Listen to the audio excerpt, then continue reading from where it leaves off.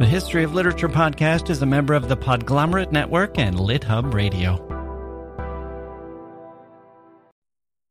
Today's episode is brought to you by Audible.com. Get a free audiobook download and a 30-day free trial at www.audibletrial.com/HOL.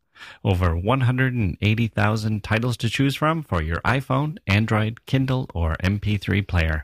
We'll have some special recommendations of audiobooks handpicked by me at the end of the show.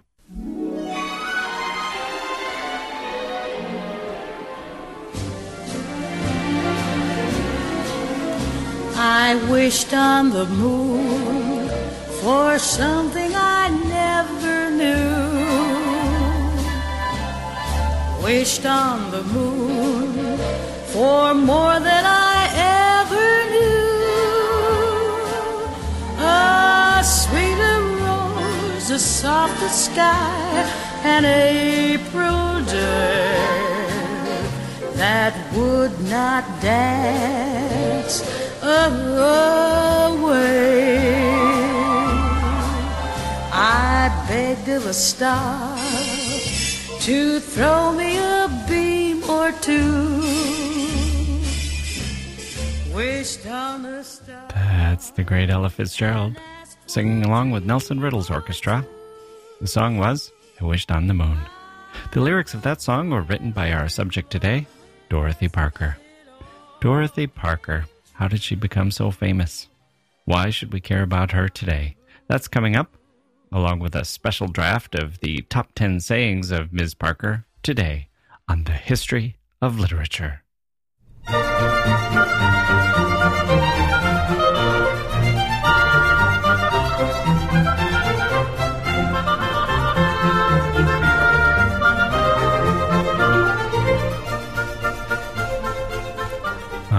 Okay, here we go. We have a great show today. Dorothy Parker, possibly the coolest writer who ever lived. And yes, I'm considering the fact that she was unhappy for much of her life.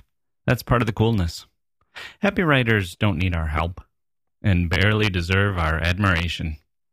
But Dorothy Parker, she was the best. Dorothy Parker was born in 1893 at her parents' beach house in New Jersey. But within months, she moved to New York City, where she lived for most of the rest of her life. Her childhood was extremely unhappy. Her mother died when she was only 4. She hated her stepmother and later accused her father of physical abuse. Her stepmother died too when Dorothy was 9. It was an unhappy household. It's easy to see the sadness as it carried throughout the rest of her life and her writing. She was a seeker and a romantic and a crusader for liberal causes throughout her life. But the bleakness of reality was always just below the surface. As a girl, she lived on the Upper West Side of New York, where she attended a Catholic school. And then, after graduation, she moved into that world that our guest, Radha Vatsal, described so well. The world of young women entering the workforce in the 1910s and 1920s in New York City, working for newspapers and magazines. It was a great flowering of that kind of literature, light verse, society gossip pages, short stories, anecdotes, witticisms, book and theater criticism, with magazines like Harper's and The New Yorker and Vanity Fair finding their legs.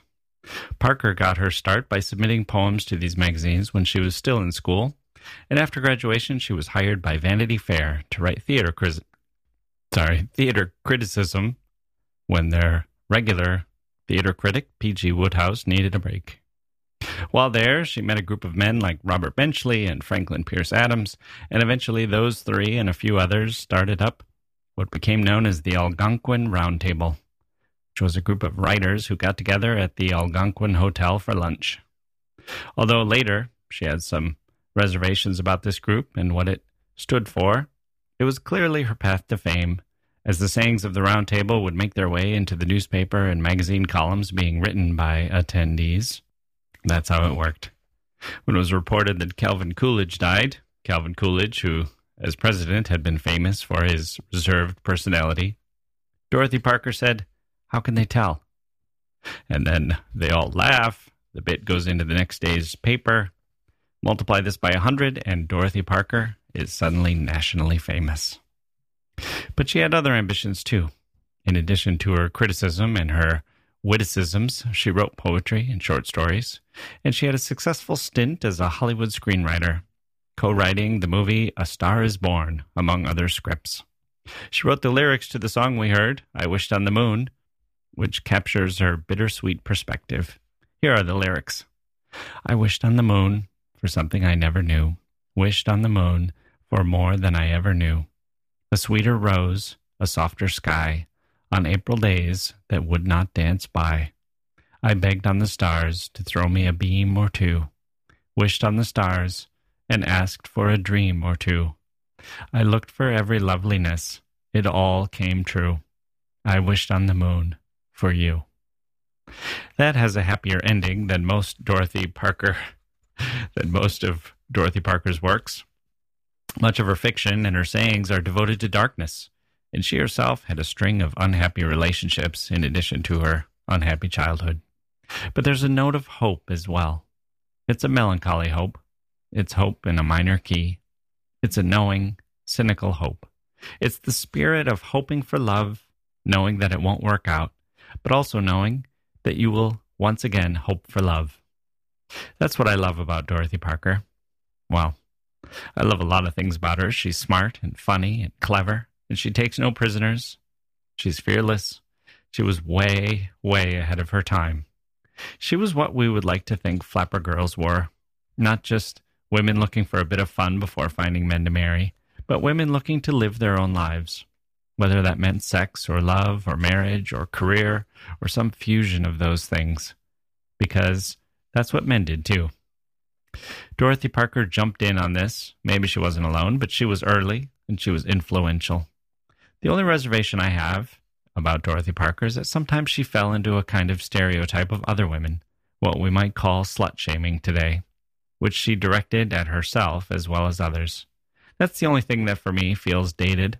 Everything else feels fresh and new. I have no doubt that Dorothy Parker, if she were living today, would be as successful as Tina Fey and Amy Poehler, Amy Schumer, Lena Dunham, and Chelsea Handler, and all the other successful, funny women. And if anyone is still holding on to the dumb idea that those 4 or 5 women that I named aren't funny, or that women aren't or can't be funny, well, there are about 100 other names I could list off for you, just off the top of my head. Women today who are in the business of making people laugh, and who do make people laugh. They make women laugh and men laugh and pretty much everyone except idiots like the late Christopher Hitchens, whose misogyny took a weird form of not permitting himself to laugh at a woman's jokes. All you need to do is open your mind a bit, put your own ego aside, and consider these sayings objectively. Objectively, Ms. Parker's sayings are funny. We'll have Mike Palindrome, president of the Literature Supporters Club, on the show to discuss in just a minute. Did the Literature Supporters Club replace the Algonquin Roundtable? In New York City, the spiritual heir? Arguably so. Did I ever tell you who I am? Jack Wilson, Jacke, Wilson.com, historyofliterature.com. Find us on Facebook, subscribe on iTunes, etc. Wherever you get your podcasts. Get them on your phone and Bluetooth them to whatever speaker you use. I think I have 3 or 4 Bluetooth speakers now. One in the shower, one in the car. I have a pillow speaker. I got this great comment from a listener who said she is an inveterate insomniac, and the History of Literature podcast has helped her in those wakeful nights. She listens, she relaxes, she enjoys the company, and eventually she gets some good REM sleep. I could tell she was careful not to say that the podcast was so boring that it put her to sleep. It was a nice comment, nicely intended, and that's how I took it. And as a fellow inveterate insomniac, I know how long those hours can be. I'm glad that we were there to help fill the void. It's why I'm here. Okay, back to Dorothy Parker. She was successful and famous and acerbic and sad. She wrote for the radio and Hollywood and the magazines, and she wrote funny stories and poems. And the Algonquin Club was very influential. Who was there at those lunches? It was Alexander Woollcott, who was the drama critic for the New York Times, famous for discovering talent and making stars like Fred Astaire, Ruth Gordon, Helen Hayes. There was Robert Benchley, great friend of Dorothy Parker's, who was an actor and humorist. Haywood Broun, a sports writer. Franklin Pierce Adams, who had a society column, very influential. And Harold Ross, the first editor of The New Yorker. Others who showed up, Tallulah Bankhead, the actress, and Harpo Marx, who actually talked at these lunches. Noel Coward, George S. Kaufman. Authors like Edna Ferber would turn up. And they just had fun. They exchanged witticisms, sharp retorts. When I was born, Dorothy said, the devil touched my tongue. When someone made a pompous remark, everyone else had to stand up and bow to the speaker, until eventually they decided they couldn't do that with Alexander Woollcott because they were standing too often.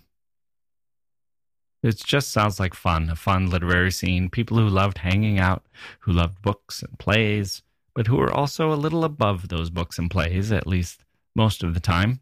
They could find the weaknesses and make fun of them. Katharine Hepburn, Ms.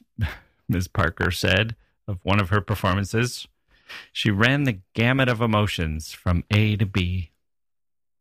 Here's another bit of sadness. Dorothy Parker was a woman of contradictions. She was naturally shy, but a forceful personality. She was full of fun and humor, but full of bleakness as well.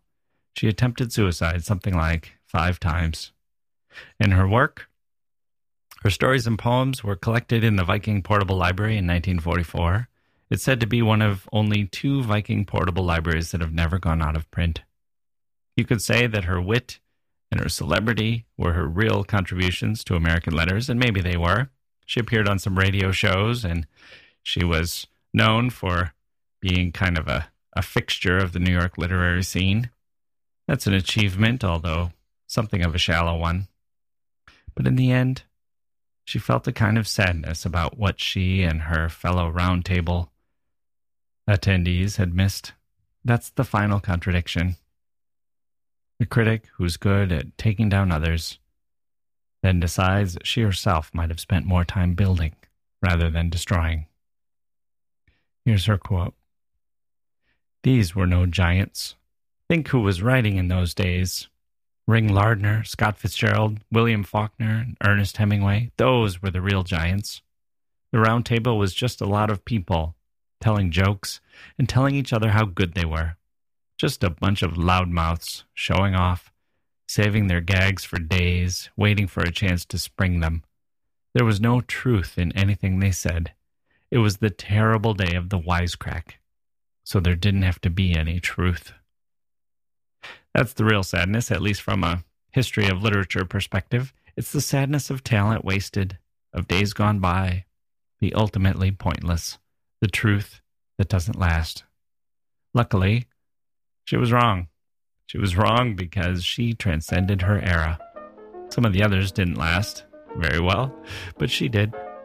Maybe she underachieved, but that doesn't mean she achieved nothing. She's still an important figure. Her poems are remembered. Some of her stories are very good, and her wit and sayings still sparkle. Some of them have entered into the English language. She said, "This book is a gift. It must have been a gift because nobody would pay for it." That's a line that has long outlasted the actual book she was reviewing. So, what's left of the Algonquin Club? The hotel is still there. But what about the spirit of its most famous patrons? Our friend Mike Palindrome, the president of the Literature Supporters Club, went there to see. We'll hear his report and select Dorothy Parker's greatest sayings after this. Now, I started with Ella so you could really hear the lyrics. And, of course, she's beautiful, beautiful singer. But for Dorothy Parker, this one might be even better. This is a 20-year-old Billie Holiday in her first recording session. I wished on the moon for something I never knew. Wished on the moon for more than I ever knew. A sweeter rose, a softer sky, one April day that would not dance away. I begged of a star to throw me a beam or two, wished on a star and asked for a dream or two. I looked for every loveliness, it all came true. I wished on the moon for you.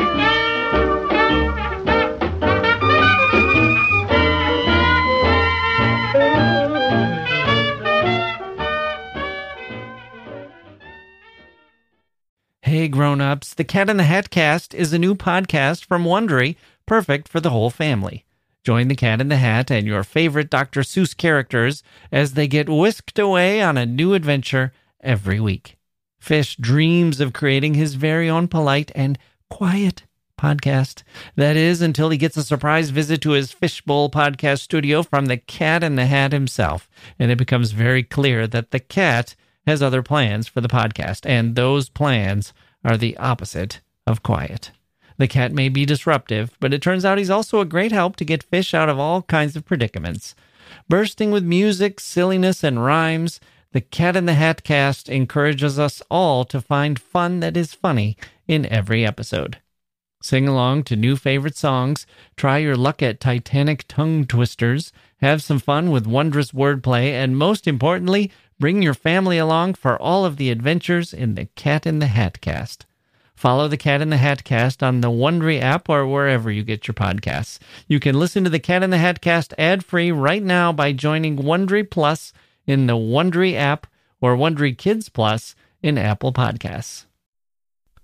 Okay, Mike, so tell me about your trip to the Algonquin. What's going on there these days? So I had gone to the Algonquin Hotel in 1991, and I had tea in what I believe used to be the Oak Room, which is now gone. And sadly, the Algonquin Hotel is, well, maybe it's always been owned by a Marriott, but the former Oak Room was split up to help enlarge the bar, which is the Blue Bar. And then the rest of it was converted into a private breakfast room for Marriott Reward elite customers. That was sad. Do they have to be particularly witty or be in touch with the theater scene or anything, or you just have to accumulate points? Yeah, maybe I shouldn't make fun of it. Maybe it's, maybe people are sardonic enough to... Yeah, maybe that's where it was all happening.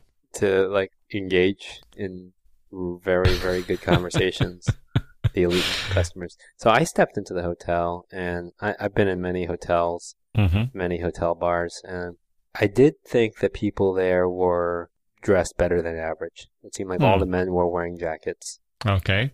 And all the women were wearing hats. I don't know if that was that particular day. But right, like flapper hats? Yeah. Wow. Yeah. We ate, I had lunch with a friend of mine, and we ate in what looked like a lounge extending off the reception area. It's oak paneled, it's high ceilings. It was quite nice. I mean, I think I was expecting something more cozy. That's the way I remember it. And in fact, I think probably the movement now with hotels is to extend and create views. So when we sat, we could see people coming in and exiting. Do they do anything to celebrate the past? Are there any statues of Dorothy Parker or anything like that, or plaques or anything? There's a plaque outside the hotel that refers to acid-tongued wits, Dorothy Parker, and mentions Robert Benchley, right? Alexander Wolcott, sure. But then it also mentions writers who frequented the Algonquin Hotel and bar subsequently, like Faulkner and Sinclair Lewis and James Thurber. So, I mean, I think I was expecting. I had low standards going in. I expected it to be just like a lot of hotel bars these days, which is you either get business types or you get men wearing shorts and sneakers. Mm-hmm. So, did you see anyone who looked like they were a writer? not really, but I guess these days writers come in all disguises. So I suppose a lot of people looking at their phones, probably. That's a good question because I thought I noticed more better than average number of newspapers. Oh, People sitting in chairs with their newspapers, maybe hiding behind their newspapers a little bit. Right. One of the things I didn't realize as we, I guess, transition here to Dorothy Parker, who we're celebrating today, we're going to have a draft. I didn't realize they ate lunch there every day. I guess I was thinking it was more occasional than that, maybe once a week or something, but it seems like they really, they met there every day to have lunch and then try to get, something witty into the next day's paper. I also didn't know, I was reading about this too, that they met during Prohibition. Oh, right. So all this, they were all drinking out of flasks or something. Right. You couldn't order a drink. Right. The other thing that really struck me about them meeting there every day is that later Dorothy Parker kind of minimized the importance of the Algonquin Club and said, meanwhile, the real writers of our generation were Hemingway and Fitzgerald, and they were creating work that lasted, and we just traded quips and light verse and things like that. And she seemed to, I think looking back, she probably wished they had met a little less often and she had had a little more time to work on her fiction and her poetry. But in some ways, I think the quips that she had are her greatest literary achievement. She's a little bit like Dr. Johnson in that sense. I also think that she was maybe the coolest writer ever. And she probably had a really good time. Yeah. Hanging out with these guys, and it's quite a compliment that she managed to produce anything. She's pretty unbelievable. I found when I was making my picks for things that I wanted to take in our draft that's upcoming, I really could limit myself to things that I found funny today. There was I didn't have to do any kind of, well, this must have been really funny at the time, or that was probably the first time someone had said that, or it felt really fresh. Like I felt like Amy Schumer could use some of these lines. Yeah, it got me thinking about how I used to hate the New Yorker cartoons because I felt like the New Yorker cartoons were primarily for white people, middle class, upper middle class white people over the age of 65. Mm-hmm. And sometimes over the age of 65, and sometimes when I read chortling away. Exactly. And sometimes when I read what lines that are supposed to be funny, I just think, yes, that's the New Yorker cartoon humor. But right. Yeah, her lines. I think also the fact that, she really had a lot of honesty in her lines. Mm-hmm. Mm-hmm. And I don't think she was just trying to be funny. I think she was trying to tell people off. Right. I mean, not to make this too profound, but maybe they felt, but, they didn't have the courage to say. Right. Okay, well, let's get started, and I'm going to let you pick first, as I usually do, although this is one time in particular where there is really a number one that I want to draft, so my fingers are crossed that you're not going to take it before me, but why don't you go ahead? So I just went with an entire poem. I went with resume. Okay. Which is a short one. And I actually started telling this to my 11-year-old daughter the other day. Anyway, it goes like this. Razors pain you, rivers are damp, acids stain you, and drugs cause cramp. Guns aren't lawful, nooses give, gas smells awful, you might as well live. So that was my number one. Is a classic. It's very her. That's a very good choice because it's got that dark humor and that nihilism. Yeah. When someone says, I think I smell gas, I immediately think you might as well live. Is there a gas leak? I smell gas. I just think of Dorothy Parker. Let me go to my first pick. which is kind of similar in this same theme. Uh-huh. What fresh hell is this? Which is how she answered her doorbell. Which I just love. You know, it's her. It's mean, but it's not mean. It's kind of about her. It's about her worldview, but it's also got that touch of the critic. You know, where she's kind of saying, well, I'm dark and depressed, but, you know, don't mind me. I hate the world, but look how obviously I enjoy doing that too. You know, it's kind of fun to be this curmudgeonly. You know, I like the way there's so many of her lines revolve around entering and exiting rooms and opening doors.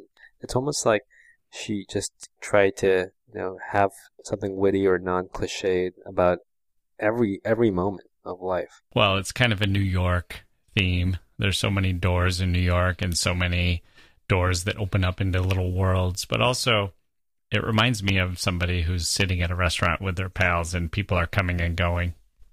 Yeah, just attacking everyone. Yeah, who's this?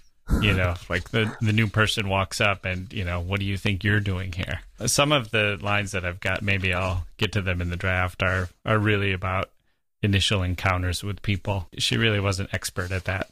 Okay, what's your number 2? So my second line is one that I think I used to find very funny and witty, and then I was thinking it's kind of an old person's line, but now I've come back to embrace it.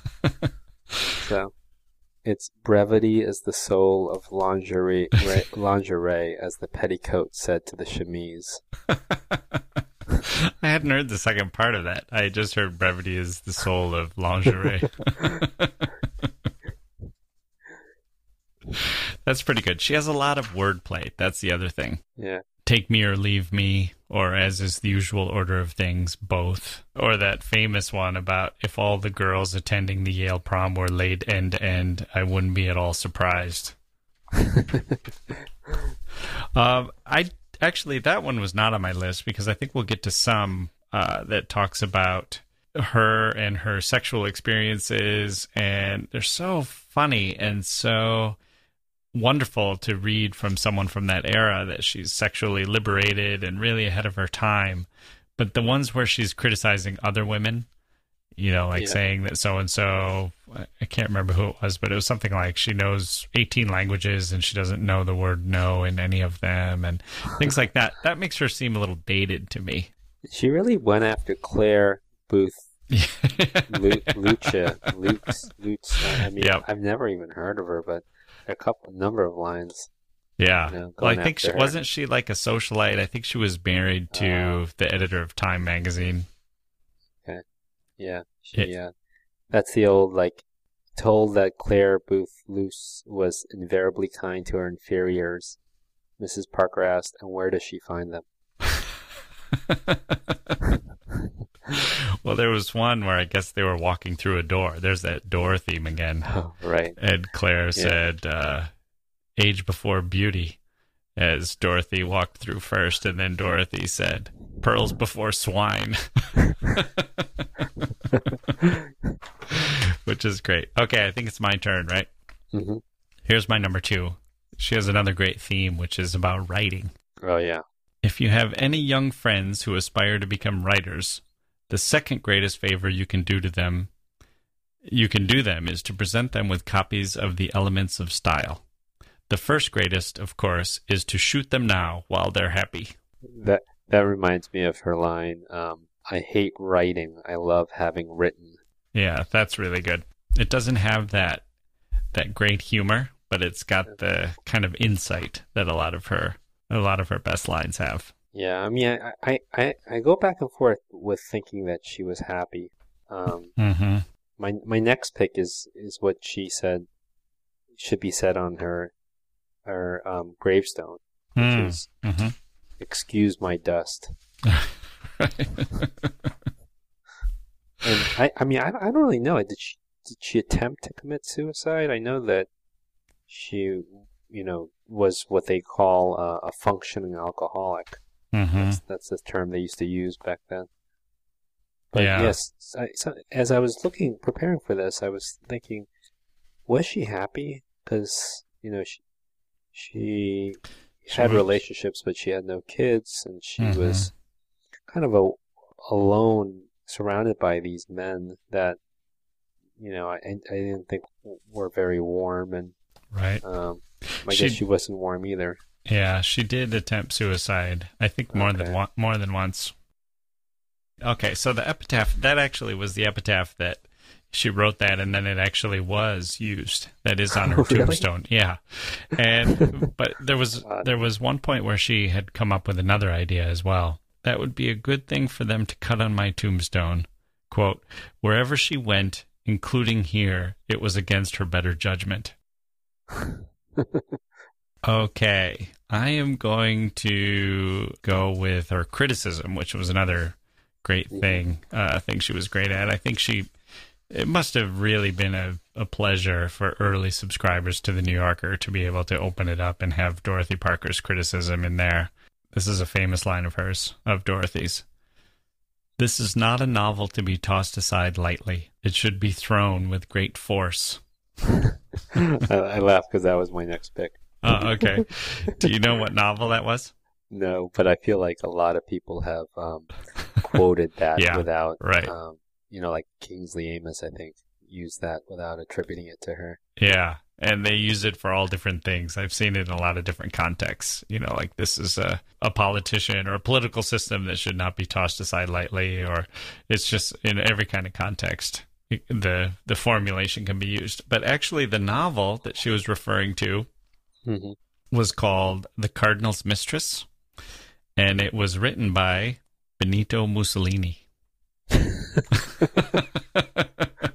My God, I didn't know Mussolini wrote a novel. I was thinking about trying to buy it. See if it's any good. It seems like the perfect book for the bathroom. I went to a dinner party and I noticed they had 4 books in the bathroom, and it was all Chekhov, and I didn't know what that meant. Oh, yeah. Okay, we're up to number 4 already. All right, so I went with an entire poem just because I think her titles for her poems are amazing. Such good titles. And this poem is called Symptom Recital. I do not like my state of mind. I'm bitter, querulous, unkind. I hate my legs, I hate my hands. I do not yearn for lovelier lands. I dread the dawn's recurrent light. I hate to go to bed at night. I snoot at simple, earnest folk. I cannot take the gentlest joke. I find no peace in paint or type. My world is but a lot of tripe. I'm disillusioned, empty-breasted. For what I think I'd be arrested. I am not sick, I am not well. My quondam dreams are shot to hell. My soul is crushed, my spirit sore. I do not like me any more. I cavil, quarrel, grumble, grouse. I ponder on the narrow house. I shudder at the thought of men. I'm due to fall in love again. There's a lot of things that get her down in her poetry. To me, it's very refreshing because I find that it's hard to make a very negative poem interesting. Right. And she does it time and time again. Yeah, she really does. Okay, so why don't I go, I think I'm up to my number 4, so I will do a pair of them. Both of them, which I liked because of the way they surprised me. I'll start with this one, which is another thing about writing or piece of criticism. Quote, and there was that poor sucker Flaubert rolling around on his floor for 3 days looking for the right word. Which I liked. And it reminded me of this one.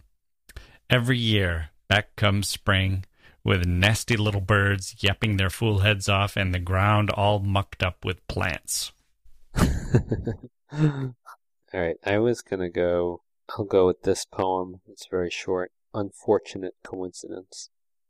By the time you swear you're his, shivering and sighing, and he vows his passion is infinite and undying, lady, make a note of this, one of you is lying. And a lot of her poetry rhymes and is short, conversational. She uses a lot of slang. And her take on love, resonates as with me as very modern, very utilitarian. Yeah, she seemed to, I don't know what happened with her husband, but she seemed to be kind of in her comfort zone when she was just living in the apartment and having affairs and just having men kind of come and go. So, I think I'm down to my last one. I wanted to mention my favorite quote about Dorothy Parker, which is from Alexander Woollcott. And he said, "She is a combination of Little Nell and Lady Macbeth." Which seemed perfect. I don't know if I'm going to be able to choose one. I've got like 20 written down here. Why don't I do this one, which is, since I talked about people coming and going, there was a point where she met Norman Mailer. And this was now after Norman Mailer had become instantly famous as a young man for writing his 1948 debut novel, The Naked and the Dead. So Dorothy Parker would have been, I guess, about 55 when this came out. So I'm just picturing the scene of Norman Mailer, how brash he was and how cocky, and I'm sure he probably encountered Dorothy Parker thinking that she was some, washed up has-been that he could dismiss and cast aside. You know how he had that attitude toward women. And I don't know if you've read The Naked and the Dead. I haven't, but I've been meaning to, because I have this weird war fetish. I worked with a woman once, a professor who had Conan O'Brien as a student at Harvard. Mm-hmm. And she told me that he had written his undergraduate paper on Norman Mailer, and it was called The Naked and the Unread. But anyway, there's a strange thing in the book where it uses the F word all the time, except the publisher had convinced Mailer to replace the word with a euphemism. So it says fug everywhere, F-U-G. So when Dorothy Parker met Norman Mailer for the first time, she said, "So you're the man who can't spell fuck." Which I thought probably really put him in his place. I didn't add this to, I didn't say this on my top 5, but I always like her line, even though I disagree with it. Men seldom make passes at girls who wear glasses. Yeah, that's another one that probably gets said a lot and written a lot without being attributed to her. Yeah, it's a great rhyme. Yeah. So one that I think is too good to leave out is when she was writing under her pen name Constant Reader for The New Yorker. And apparently she had gone through this stint where the A.A. Milne's books were really popular, the Winnie the Pooh books. And I guess for 3 years, they were basically all over the bestseller lists. When We Were Very Young, Winnie the Pooh, Now We Are Six, and The House at Pooh Corner.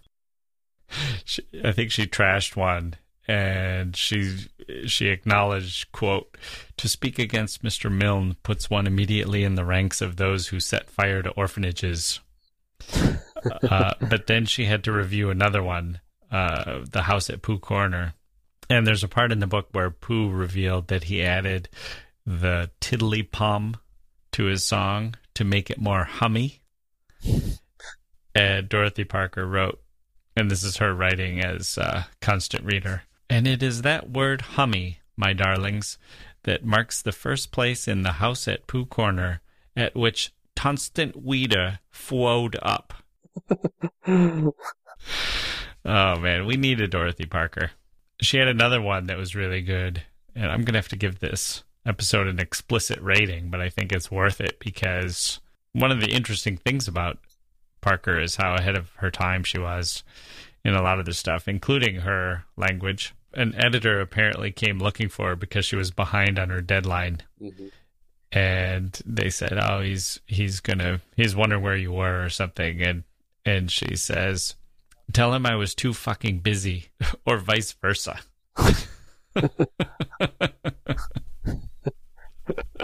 Apparently she got kicked out of her elementary school because they were describing the Immaculate Conception And she insisted on referring to it as spontaneous combustion. Which is great. I've never heard of the fucking busy or vice versa. I'm going to have to use that. Isn't that good? Yeah, that's really Too good. fucking busy or vice versa. Okay, so here's a special bonus question for you. She, as you mentioned, she never had children, and she outlived her husband. She died in 1967. Do you know to whom she left her estate and all her future royalties? Wow. Don't tell me the Algonquin Hotel. No. I don't know. I give up. Martin Luther King Jr. Wow. And upon his death, it went to the NAACP. Wow. Yeah. It's interesting. They have like a some sort of tribute to her at the headquarters of the NAACP. And there's this crazy story about Lillian Hellman, who was the literary executor of her estate, and who tried to block the payments because she apparently thought that the royalties should go to her. Really? Yeah, and that they had been friends, and she didn't think much of Martin Luther King Jr. And I mean, Lillian Hellman is like, whenever she appears in literary history, it's always as this sort of villain. She tried to block her final wishes, although I think in the end it turned out fine, and the money did go. Martin Luther King Jr. died very soon after, was assassinated very soon after, so I think it mainly has gone to the NAACP, but as far as I know, it still does. You know, so when you buy a Dorothy Parker book, I think you're contributing a little money to a good cause, too. Well, what do you think about her future? She was so good at what she did, and it's wonderful to have a woman from that period that you can really point to as somebody who was in New York and holding her own and cutting this figure around town, and she's such an icon. And then when you actually look into what she said, you know, this stuff is as good as Groucho Marx or anybody who was around. And if you're a fan of literature and books, it's even better because it's, you know, so much of it is about other writers and about the writing process and everything. So I think she has a role in American literary history that is probably pretty secure. I enjoyed rereading her poetry, and as I was saying, I've been reading it to my 11-year-old daughter and her friends, just making announcements. Now we're going to hear some Dorothy Parker. How did they like it? They love the rhyme. I think the rhyme is a way to drill it into their skulls. Right. So. Okay, well, I think that'll do it. Mike, thanks again for joining me today on the History of Literature podcast. Thanks, Jack.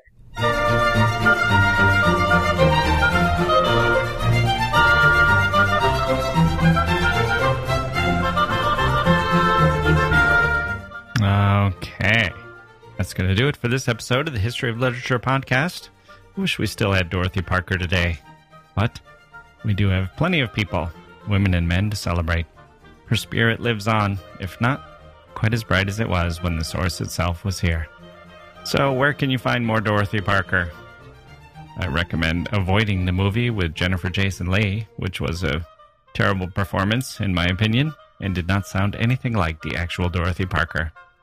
A much better version is available at audible.com, and they'll give you a free copy of it if you sign up for a trial subscription at audibletrial.com/HOL.